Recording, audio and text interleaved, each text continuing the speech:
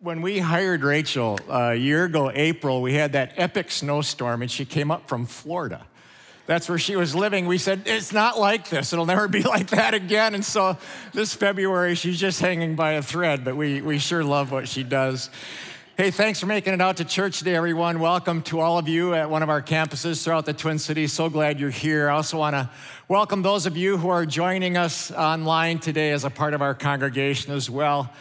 Today we do begin a new series called Come and See, because in the Gospel of John, people were continually invited to come and see who Jesus was and how Jesus could change their life. So in John chapter 1, Philip said to his brother Nathanael, he said, Nathanael, we have found the one Moses wrote about and about whom the prophets spoke, Jesus of Nazareth. And of course, Nathanael did not believe Philip that the one Moses wrote about 4,000 years earlier was now standing over there by the apple cart. Who would believe that? Philip said, we found the Messiah, Jesus of Nazareth. And Nathanael said, Nazareth? Can anything good come out of Nazareth? It'd be like saying, we found the Messiah and he's from Coon Rapids, or he's from Milwaukee. I mean, no one would believe that. And so Nathanael's like, you got to be kidding me. You found the Messiah? You're joking. And so Philip says to his brother, well, you don't take my word for it. Just come and see for yourself.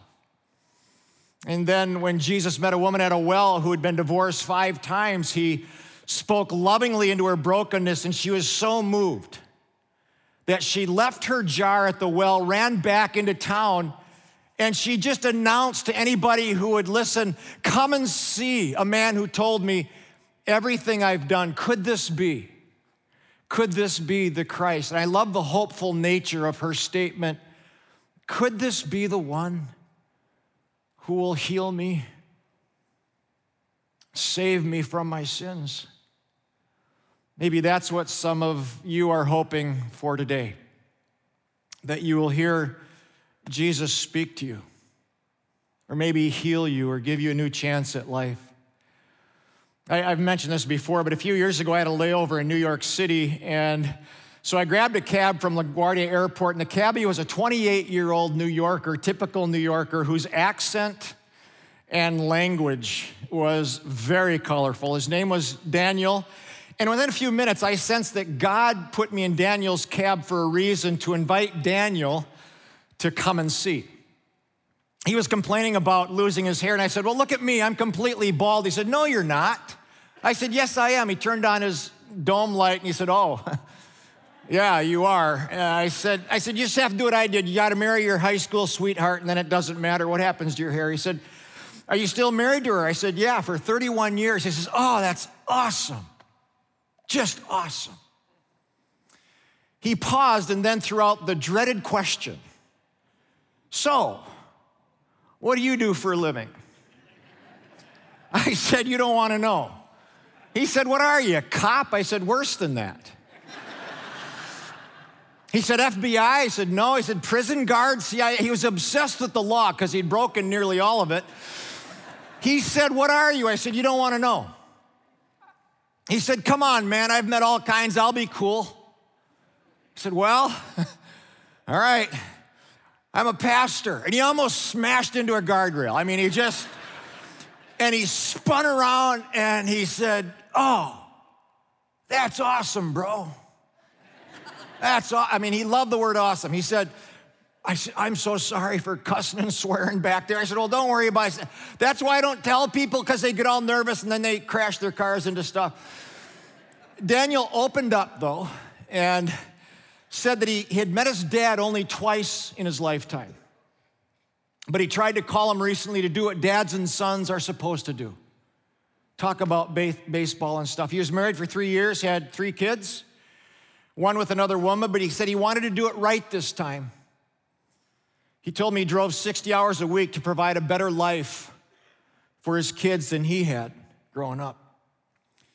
We talked about the Yankees and Twins, and then he pulled up to my hotel. He put his car in park, and he turned to face me, and he said, would you pray for me? And I said, Daniel, I believe God put me in your cab for a reason tonight. To let you know that God loves you and wants a relationship with you if you're open to it.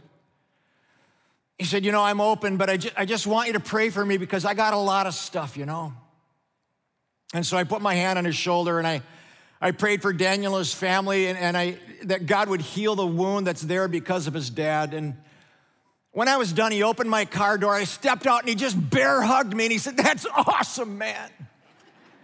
Just awesome. I don't think Daniel put his trust in Jesus as his Savior that night, but maybe it sparked something inside him. Maybe it began his search to come and see who Jesus really is, because the come and see invitation is available to all the Daniels of the world who maybe have a belief in God, but God's really not central to their life. By the way, it's the same invitation for all of us. To come and see who Jesus is or rediscover who Jesus is, and if he's able to save us from all of the pain and brokenness that we all experience in this world, could he be the one to heal me, save me, restore me no matter what? In John chapter 3, we meet a man, Nicodemus, love this story, who came kind of in secret by himself to come and see who Jesus was. We pick it up here. It says there was a man of the Pharisees named Nicodemus, a member of the Jewish ruling council. Came to Jesus at night and said, Rabbi, we know you're a teacher who's come from God, for no one could do the miracles you're doing if God were not with him. Little background, Nicodemus was a Pharisee, which meant he was a prominent Jewish rabbi, knew the Old Testament backwards and forwards. He was also a member of the Jewish ruling council, which meant he was one of the 72 elders who made the rules and taught Jewish law. He was a good guy. He kept the 10 Commandments, he believed in God, but the Pharisees had a problem with Jesus. Mainly his claim to be God, which was considered blasphemy and subject to death. But there was some people, some Pharisees like Nicodemus, who saw Jesus' miracles. And they heard his teaching that was unlike they'd ever seen or heard before. So they wondered about him. And Nicodemus even said, we know you're a teacher who's come from God, because nobody could do these miracles that you're doing if you weren't from God. You were some kind of special guy. But Nicodemus had a lot at stake, which is why he came to see Jesus at night. He had a lot at stake because his colleagues viewed Jesus as a religious threat and were looking for a way to kill him. And so Nicodemus risked everything, even at night, to come and see. And as we look into this story, I see three phases that all of us, all people, go through in the process of discovering Jesus. And the first phase is the hiding phase. Nicodemus came at night because he had a lot at stake. He had a lot to lose, but he came anyway because he was bothered. Nicodemus had risen to Jewish prominence. He practiced his religion, but he always felt like something was missing. He had a religion, but he didn't have a relationship with God. It was different with Jesus, though. When Jesus spoke, his words had life, not just law.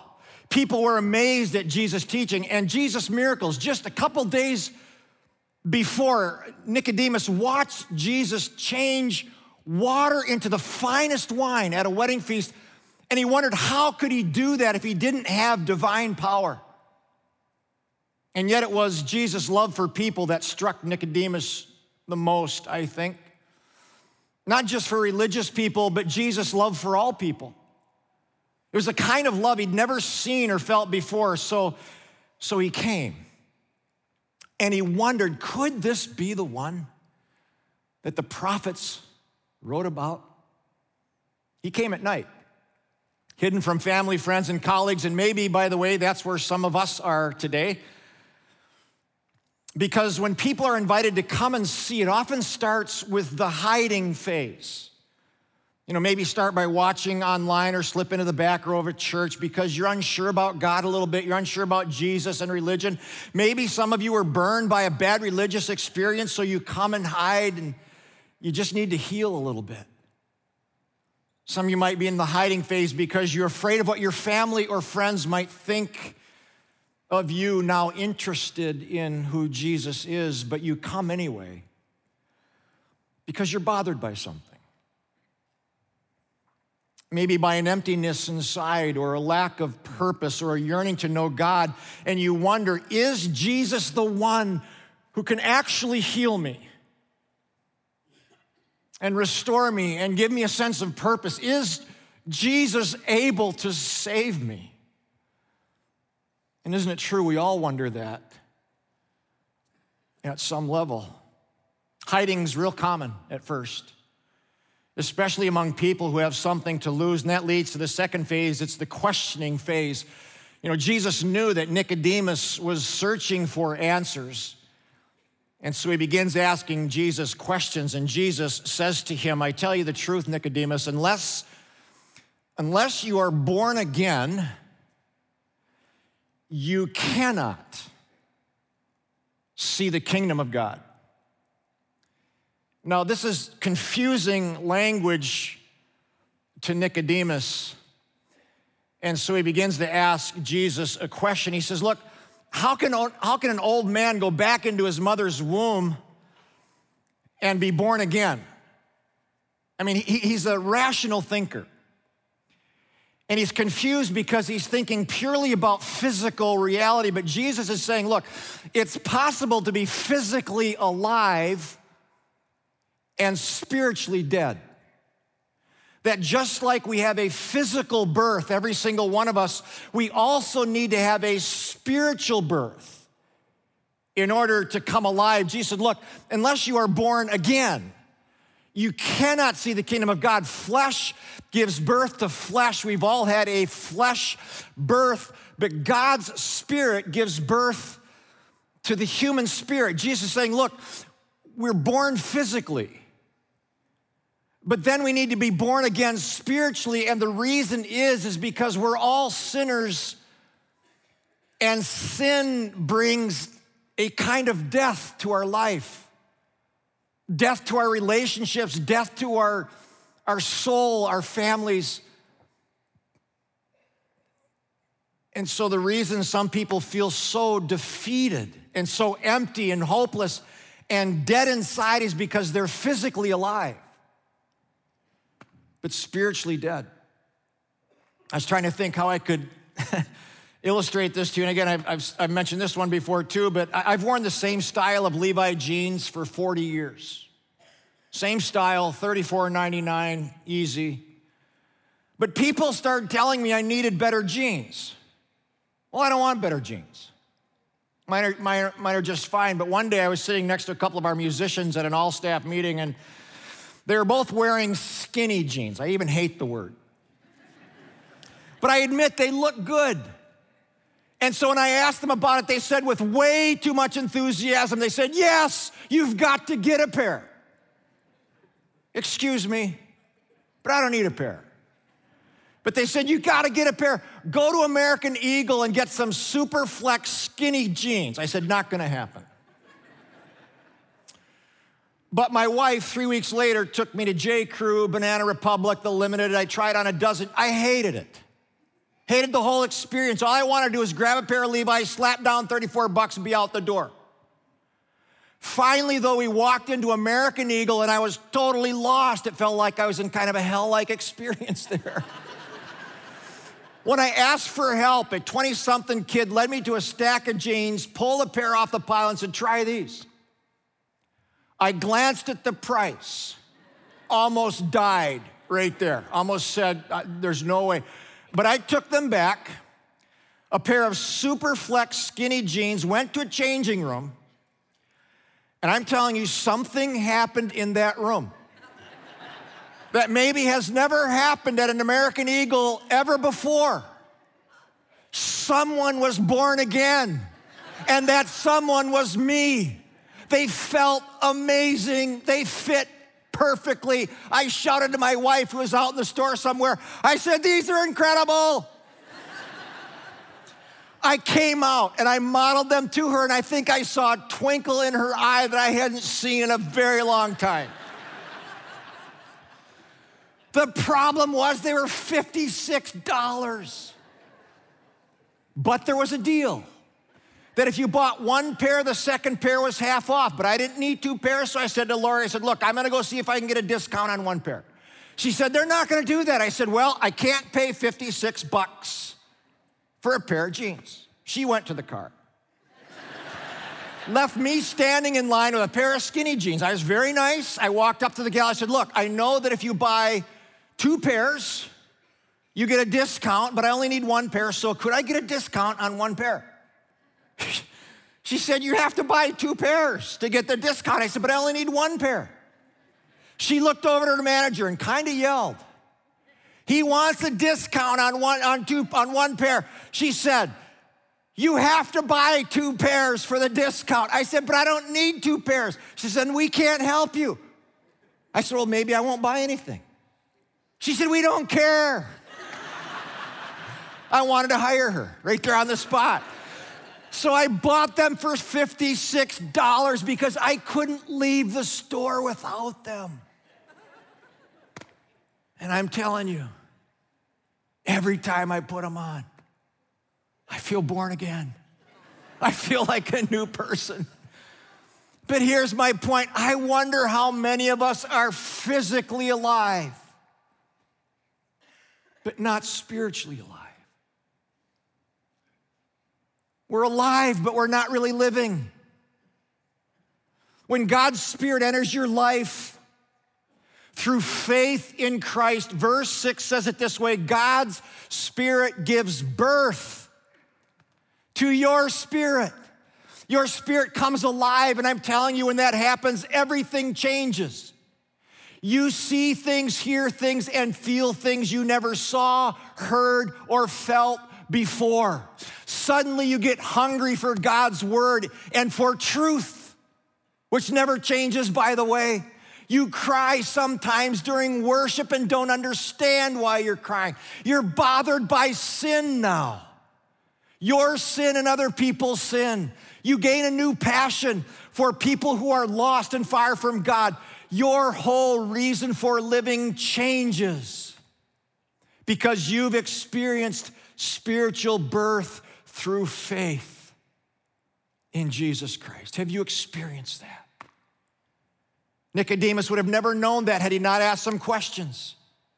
It's a critical phase in finding out the truth of who Jesus is. By the way, Jesus laid it right on the line for Nicodemus. I mean, he went right to the deal. So down in verse 14, Jesus says, "Look, just as Moses lifted up the bronze snake on a pole in the wilderness, so Nicodemus, I must be lifted up on a pole, on a tree, so that everyone," key word, "who believes in me will have eternal life." God so loved the world, Jesus said, that he gave his only son, that whoever, again, believes in him will not perish, Nicodemus, but have eternal life. He goes on, but whoever believes in him is not condemned. But whoever does not believe is condemned already, because he has not believed in God's one and only Son. 5 times Jesus repeats this word believe to make sure that Nicodemus understands it's not your position, it's not your religion, it's not your good works that gives you eternal life, that makes you born again. It's by belief in Jesus Christ. Jesus made it crystal clear for this Pharisee that there's only one way to heaven, there's only one way to spiritual rebirth, and that's through belief in Jesus Christ as the Son of God, Savior of the world. But that's not popular. Not according to theologian Oprah Winfrey. Oprah said it this way: one of the biggest mistakes humans make is to think there's only one way to heaven. Actually, there are many diverse paths leading to what you call God. Oops. Jesus did not give us that option. Here's what Bono said. Bono of U2, I love U2, by the way, said in an interview with Rolling Stone magazine, Bono was once asked, "Isn't belief in Jesus as the Son of God far-fetched?" Bono said it this way, "Not to me. The secular response to Jesus is that he was a great prophet like Muhammad, Buddha, or Confucius, Oprah, but Jesus doesn't allow you that." Next, he said he was the Messiah, God in the flesh. So what you're left with, says Bono, is either Jesus is who he said he was, or he was a complete lunatic. One or the other. Love that. Jesus said, look, whoever believes in me is not condemned. But whoever does not believe is condemned already. He didn't say that out of anger, out of judgment, but out of love. Questions lead to answers. Answers lead to a decision, which is the final phase. Nicodemus was now faced with a decision, hearing this truth. Would he come out of hiding? Would he risk his career, risk his reputation, his whole life to accept Jesus as Savior, or would he walk away? Well, if you read the Bible in John 19, we roll the story forward. Jesus had just been crucified, and his dead body hung on a cross. And Nicodemus was there. And he remembered Jesus' words spoken privately to him, "I must be lifted up on a pole." And he wondered how Jesus knew that weeks ahead of time. The Bible says it this way: Joseph of Arimathea asked Pilate for Jesus' body. He was accompanied by who? Nicodemus. The man who earlier had visited Jesus at night. Nicodemus brought a mixture of myrrh and aloes, about 75 pounds. This is a huge risk for Nicodemus, by the way. Up until this point, he's kept his faith in Jesus in hiding for fear of the consequences, but no more. He's made his decision, so he goes boldly to Pilate and asks that Jesus get a proper burial. Permission granted. The Bible says he brought 75 pounds of expensive spices to prepare Jesus' body for burial. Historians Bachman and Hart say it this way: Nicodemus was not sneaking out to the execution site, hiding from critics. He was there in broad daylight. He assisted Joseph in recovering Jesus' body. He carried 75 pounds of spices. Only kings were buried with that amount.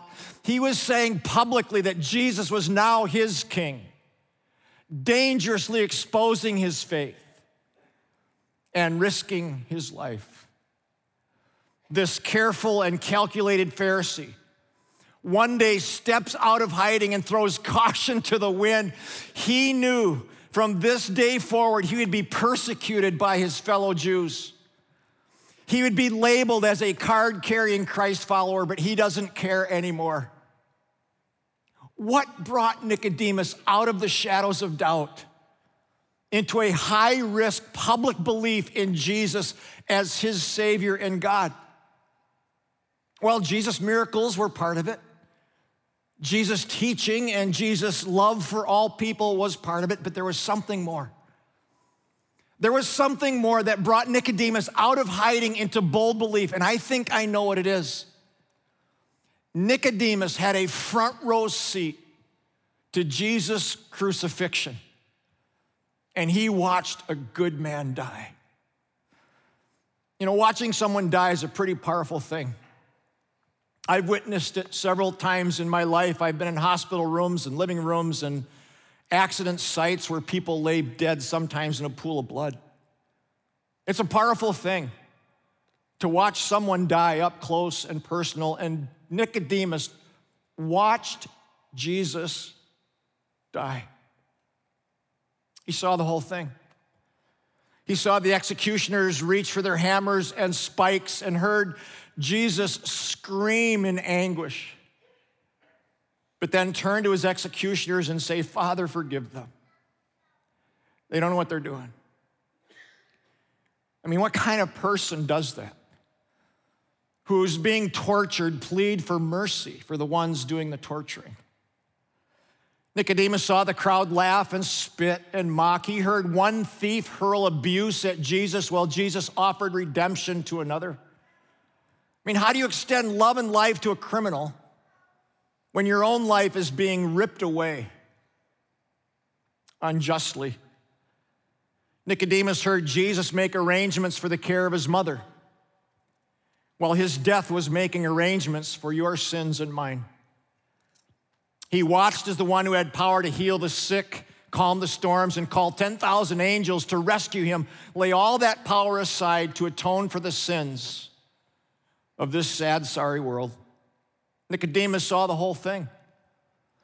And I think it was the supernatural love and courage of Jesus that rang Nicodemus' bell that day. The love and courage of Jesus to go to the cross, stay on the cross, and finish the mission his Father had assigned to him. And I think when Nicodemus heard Jesus' final cry, Father, into your hands I commit my spirit. When he saw Jesus exhale for the last time and saw his body go limp on the cross, I think something stirred so powerfully in Nicodemus that he grit his teeth and said under his breath, I will never cower again. I will never stay silent when God asks me to speak. I will never stay hidden about my faith. I will stand boldly for the one who suffered and died and rose again to redeem my life. And to prove it to himself, he put his own life on the line by asking Pilate for the privilege of burying Jesus as his Savior and Lord. But in exchange, Nicodemus was born again. And now he knew the meaning of Jesus' words. Flesh gives birth to flesh, but God's Spirit gives birth to the human spirit. For the first time in his life, Nicodemus felt alive. He felt forgiven and loved by God. He had a new peace in his life that defied explanation. It was his finest hour. So what turned Nicodemus from being a careful, calculated coward into a courageous follower of Christ? It was watching a good man die and 3 days later rise again, just like he predicted. Is it okay to stay in hiding for a while? Is it necessary to ask hard questions about who Jesus is? Absolutely. But sooner or later, you and I have to make a choice and embrace him as Lord and Savior, or just walk away. You know, maybe some of you are in hiding today. That's okay. It really is. For a while. Some of you are in this questioning mode, and it's really important to ask questions of faith. I'm so glad that our faith isn't based on a whim. It's based on facts, it's based on history, it's based on a real live Savior who died and rose again. I'm so glad it's not mythology, but it's something we can base our life on. So asking questions is important, but I wonder if today is the day that some of you will say, I'm done hiding, done asking questions, done living a defeated life. I don't have all my questions answered, but I have enough of them answered. I'm gonna come out of hiding. I'm gonna declare once and for all that Jesus is Lord. And I'm gonna be born again and experience new life. So how I'd like us to close today is with a song, and I'm gonna invite all of our campuses to just let this song wash over you, let it speak to you.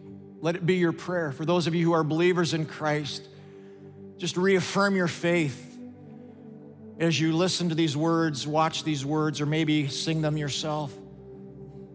But for those of you who have been hiding or maybe asking questions and just haven't embraced Jesus as Lord, let this be your prayer of salvation, your prayer when you are coming out of hiding and saying, I want Jesus.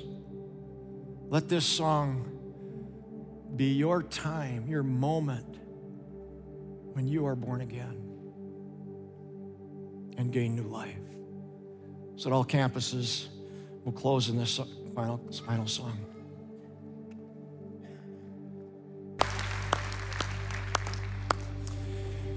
Anybody here need to come out of hiding and declare that Jesus Christ is our living hope, your living hope? If you're uncertain about your relationship with Christ, if you're uncertain about your faith, and you would like to pray a prayer, I'd like to lead you in that prayer so you can be certain. Flesh gives birth to flesh, but God's Spirit gives birth to the human spirit. If you would like to experience that, experience new life, a new joy, new hope, this is your moment. Just let me lead you in a quick prayer, and then we'll be done real quick. At all campuses, let's pray. Father, thank you so much for your Son, Jesus. Jesus, thank you for paying the price for all of us, including me, for my sins. And many of us stand here boldly declaring, you are Lord and Savior, God and King. No turning back. Father, for the one or two or three or many who are in hiding and just uncertain, God, I pray that this moment will be their moment. If you're uncertain about your faith, you would like to make sure, put your full trust, full belief in Christ as your Savior, be forgiven of sin, set free. Just breathe a brief prayer. It goes like this. Lord Jesus, thank you for paying the price for my sin. Thank you for going the distance, for being crucified on a cross, for sins that you didn't commit, to pay for sins that I would commit all my life. So right now, right here, Lord Jesus Christ, I am putting my full belief in you as my Savior, my full trust. My faith is in you as my living hope. Please forgive me of all my sins. Make me new. This is my moment that I'm declaring, Jesus Christ, you're my living hope. I pray this in your name. Amen. Again, at all campuses, if you prayed that prayer, would you tell somebody that you did that? Just tell someone and then text BELIEVE 555-888. We've got a new believer's guide that we'd like to put into your hands. There's 12 weeks that'll help you out in your new faith. Thanks for coming out, everybody. Thanks for watching online. May God bless each and every one of you. Amen.